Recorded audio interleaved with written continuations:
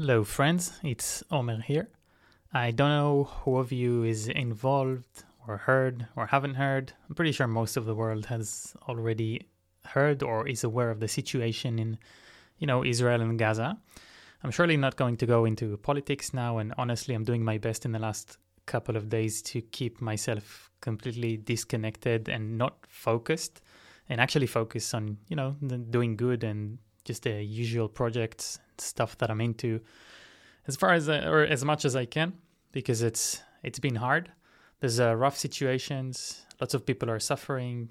Too many people in the world have too many opinions, and I'm not even speaking about the 2-3 sides of the conflict. It's actually lots of people all over the world have their own opinions on what's going on. Doesn't matter which side they're taking, even if they're taking sides or not. And it's been really, really hectic for anyone who has been on social media in the last couple of days, weeks, etc. So I'm trying to stay away from that. Let's see how long that works for me. But anyway, Meir and I, because of that, are taking a little bit of a break. So I'm going to try and carry the technology flag here, and in hope for better days. And that's it. We'll stick with that. So until Meir and I get back on board and we find the mental energy to release additional episodes, I wanted to share with you a few links and news that you may find useful and interesting. If you're like me, kind of, not part of the conflict, but find yourself involved, either emotionally or just read about things and atrocities, regardless of where they are, and are just feeling bad. I hope this will be a bit of escape from that matrix and help you run away. So let's start.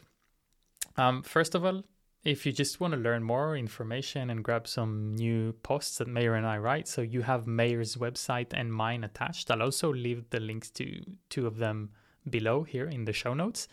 And my website actually got, not a transformation, but I changed the design a little bit and added colors and a few links and new stuff that I'm doing, and a few blog posts that I've released on other larger mediums. So you can find these there. You're welcome to check that out. I also have a new newsletter. So if you want to grab this occasional bite-sized digestible information, I mainly write about terminal productivity, cloud, internet, developer, DevOps, infrastructure, security, etc. You know what we're talking about. So if you're interested in general tech stuff, you're welcome to just drop your mail there. And I promise not to spam you or anything like that. It'll just be an occasional mail that you'd get from me. I also have a Telegram channel that I usually add the link to every episode we release. So if you're interested in that, you can, 1, sign, but 2, I wanted to share a little bit of the information I shared there recently. These are just small links and projects that I find interesting. It started as kind of a notebook for me because I wanted a better way from GitHub stars. I usually forget about interesting projects I find. I used to manage them in tabs, then in a notebook, then in just my stars that I mark on GitHub, but nothing worked for me. And I figured that if I build a small community, a small group around it, and just give a little bit or a few words about each of them, then it will, one, ingrain into my brain, and on the other hand, help other people. So I've got that. And I thought about sharing a few of the recent posts that I put there. So that's it. Let's get to it. The first one is QuickChart. QuickChart is a nice, cute API. Basically, what it is something you can send your data to and receive, a graph. And a graph can be any type of graph. It can be a bar chart or a pie chart. And you can change the bars, the coloring, the sizes, obviously the height based on the data. You can change the axes and play with it in a really nice manner. Now, it's basically a free service for, I don't remember the actual limit, but basically if you're not a heavy user, it's free. And obviously if you start loading it and you need every couple of seconds or a real heavy traffic, you can start paying for that. Now, I'm using that for a Telegram bot that I have that is serving think around 200 users. And what I do is at the end of every week, I give them kind of a summary. It's a bot that counts workouts. So people who have been working out during the week and have reported to the bot, they get this nice chart that tells them who's the leader of the week and who was falling behind. How does that compare to the week before that? And it's really nice. So Quick Chart is really, really cool. And by the way, they have snippets for any type of language you can find yourself using.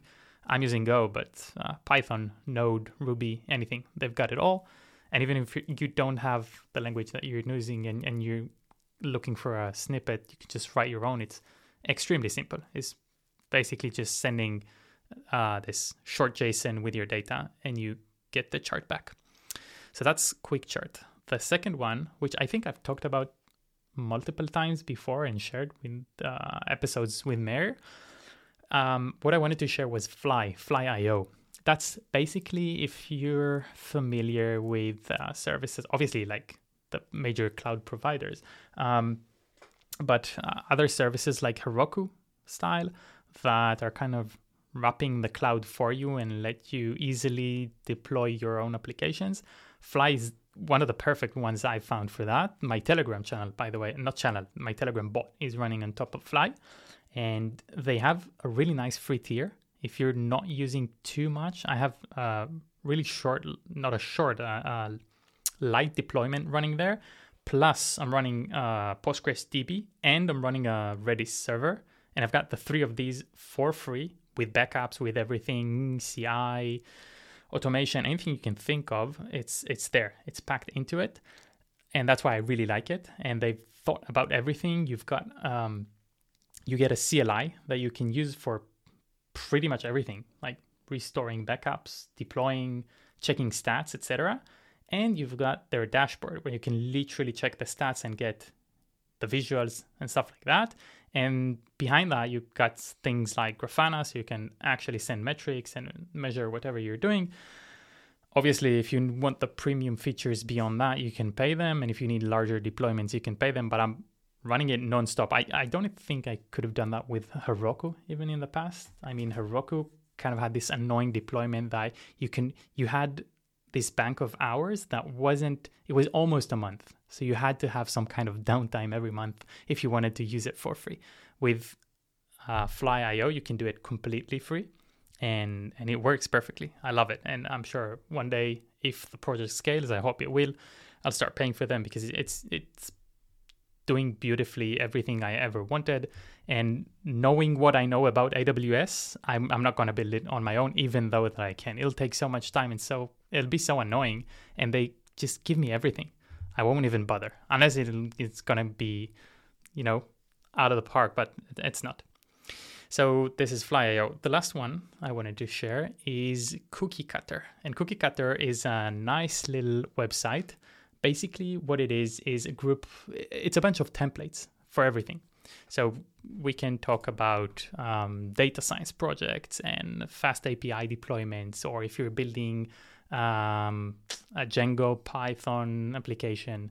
I'm running it with Golang. So for example, you've got a Cookie Cutter for Golang. If you're going to that, what you can see is just a basic project with everything that you need. For example, if you're using Golang, you might know this, but if you're not, it has Viper. Viper is the ubiquitous environment variable configuration management for Golang applications. Together with that, you have Cobra, which is coming from the same author, and that manages everything around the CLI and a framework for that. Logrus, which is a very famous log management or a logging library, rather. And it comes with a Docker container and everything you need within your Golang project come with it. CI template, GitHub issue templates, hooks, whatever you need. It's all there. It has things for Kotlin, for Python, React, Swift, really everything you need. And if you don't, you can obviously contribute, but I urge you to go there and check it out. It's on GitHub. It has like 20,000 stars. People love it. And you can check the repos underneath that for every project you're looking for. You can see the traction around that. I love Cookie Cutter. It's something I've always looked for. Whenever I start a new project and I'm unsure how to start or unsure how to pack stuff, I'm always looking for some kind of a skeleton or a boilerplate. And Cookie Cutter is, well, literally that. So it solved the problem. That's it. I hope this was useful, although short. I hope anyone who's listening is staying safe. And if you want anything, if you want to contact us, you're welcome to contact me or Meir through email, Twitter. We have our Facebook group, not it's that active. Telegram, I'll leave all the links below so you can send questions or just check up on us rather. And that's it. In hope for better days, and we'll see you on the next episode. Have a nice and safe week, and quiet, of course.